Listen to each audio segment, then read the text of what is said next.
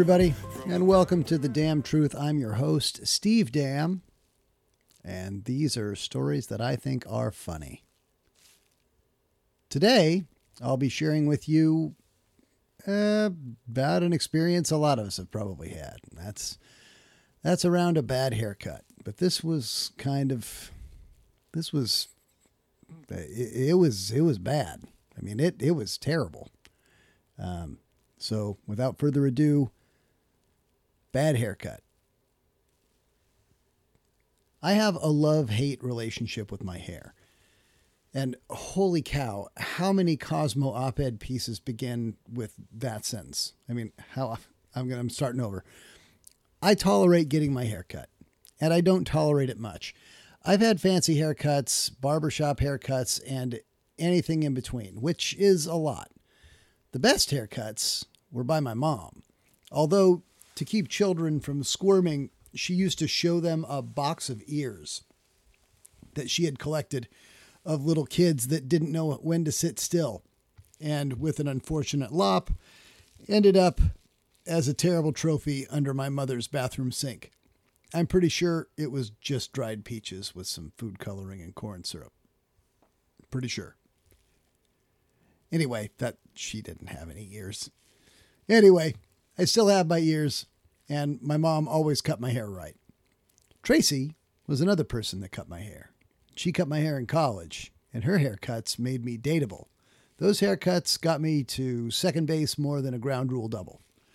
I only hit maybe 3 of those in my baseball career. So TMI, and probably not true. My friend Tara is a gifted hairsmith and can make me look like $1 million. But although she has cut the likes of Jeff Bezos' hair, I can't get her to take a dime from me because she's so sweet. I don't feel right about a free haircut, other than mom's. I don't feel that, I don't know what it is. I feel it's her craft, and she should spend her snipping time with people that pay her for her tremendous talent. Talent to cut hair? Absolutely. After today, I believe it is a gift from the heavens to be able to cut hair. Many can do it. Maybe even well.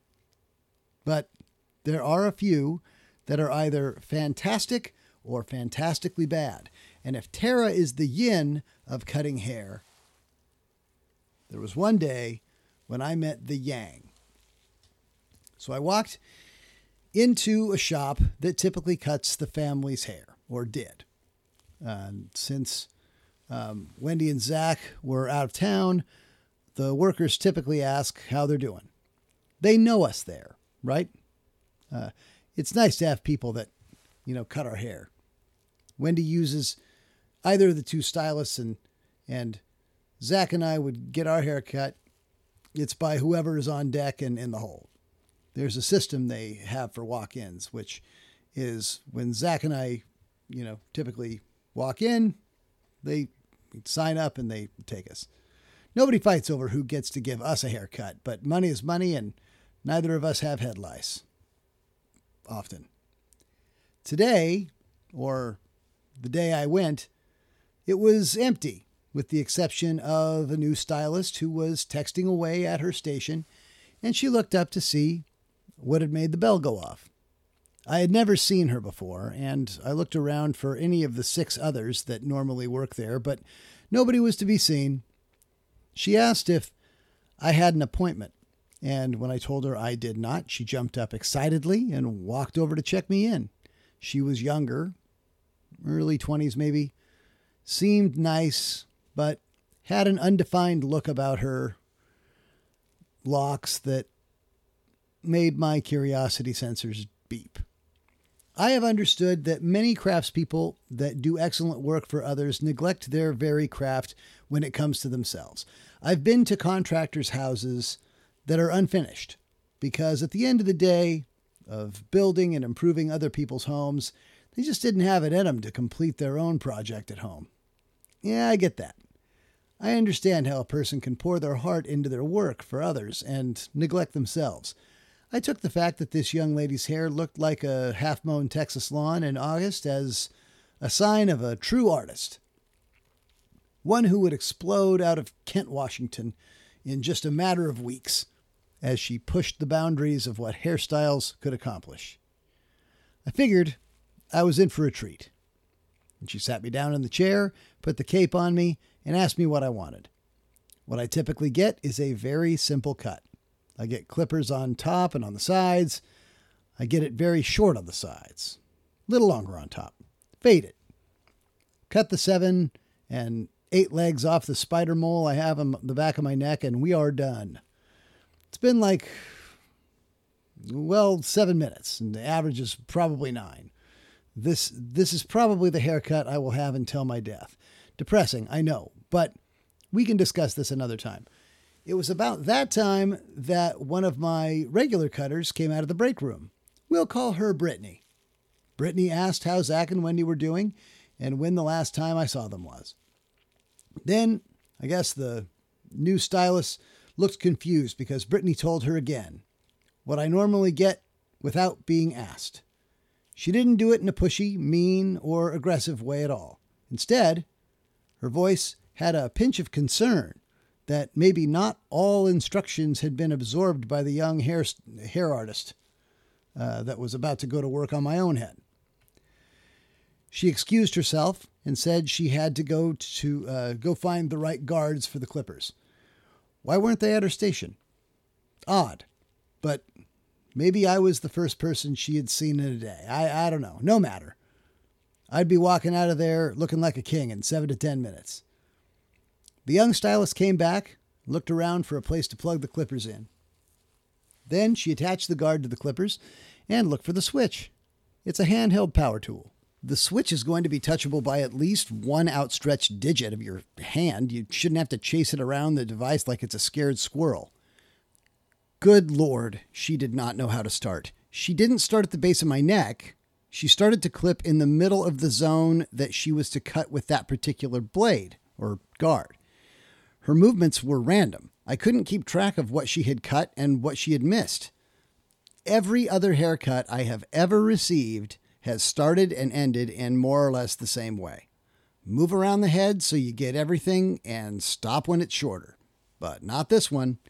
I think eventually she gave up on the shorter guard and just felt like moving to the bigger one. This time, she started on top of my head and moved it around like a kid taking a lawnmower to the front yard for the very first time. No pattern, just moving it around, back and forth. I took my eyes off the clippers for a minute and watched the young lady's face and the utter confusion of what she was doing. I seriously wondered how many haircuts this woman had done. Was I in the top 100? 20? The way she kept looking at my head and the clippers gave me the sinking impression that it was probably in the single digits. Then she asked me what she should do to fade the shorter bits into the longer bits. When I play drums for people, I don't ask the audience, so for how long should I play some hi-hat, or should I just play quarter notes on the floor tom? Do you know why? Do you know why I don't ask that? Because I'm the drummer. I'm the drummer. She's the hair cutter. So I calmly suggest that we ask Brittany, who was sitting across the floor, secretly videoing the whole thing with her phone to post on YouTube. I should find that link and post it. Brittany gave a quick explanation of how scissors and a comb are used. Exactly as I said it. This is how scissors and a comb are used. This literally happened while I was mid-haircut. The stylist. You know what? I'm not going to call her a stylist anymore. She's not a stylist. She's probably an amazing mathematician, gymnast, logger, bicycle mechanic, shepherd, orange juicer, police officer, nuclear physicist, rugby player, or Lord knows what, but she shouldn't be around hair. Brittany is a stylist and a darn good one. This young woman is a cutter of hair, only because, by definition, hair was cut by her hand. Oh, Brittany. I will make an appointment from now on. This is the lesson that you are imparting on me, isn't it? That's what this is all about. You brought this gardener in here to teach us all a lesson, didn't you? You want to spin the wheel of chance on your haircut? We're going to let Bleachy McBirdsnest use a soldering iron to make your hair shorter. At this point, I would have let Brittany take over and cut my hair with a hammer and chisel, because the new move that the young lady started using to fade my hair pulled some out with every ridiculously slow clip. It was less a hair cutting and more of a hair ripping. It hurt. It hurt. But I powered through it. I'm sure several of you are wondering why I didn't say something. The simple answer is that I didn't want to hurt her feelings. She's obviously new there, and I didn't want to create an awkward moment between her and the rest of the shop. Jobs are scarce. Sometimes. And maybe I'm the practice dummy she needs to get good. Good enough. Good enough to not hurt someone. And just like that, she was done. She was done. The haircut wasn't. But I figured I could, even the front out at home. Besides, I was finished sitting in that chair and used the opportunity to not escape. I wasn't in danger. Retreat? Maybe retreat. Anyway, I looked like McMurphy from One Flew Over the Cuckoo's Nest. And that's not my joke. I think somebody actually said that about my head. This haircut would be the argument for why the Supreme Court needs to keep haircuts safe and legal. Awful haircut. Awful. Almost as awful as that last joke. And that's the damn truth. This has been Bad Haircut on The Damn Truth by Steve Dam. Thank you for listening to the Damn Truth podcast. Please like this and review it. Write a little review or share it out. That'd be great of you. And I'll keep putting these out. Thanks so much and have a great week.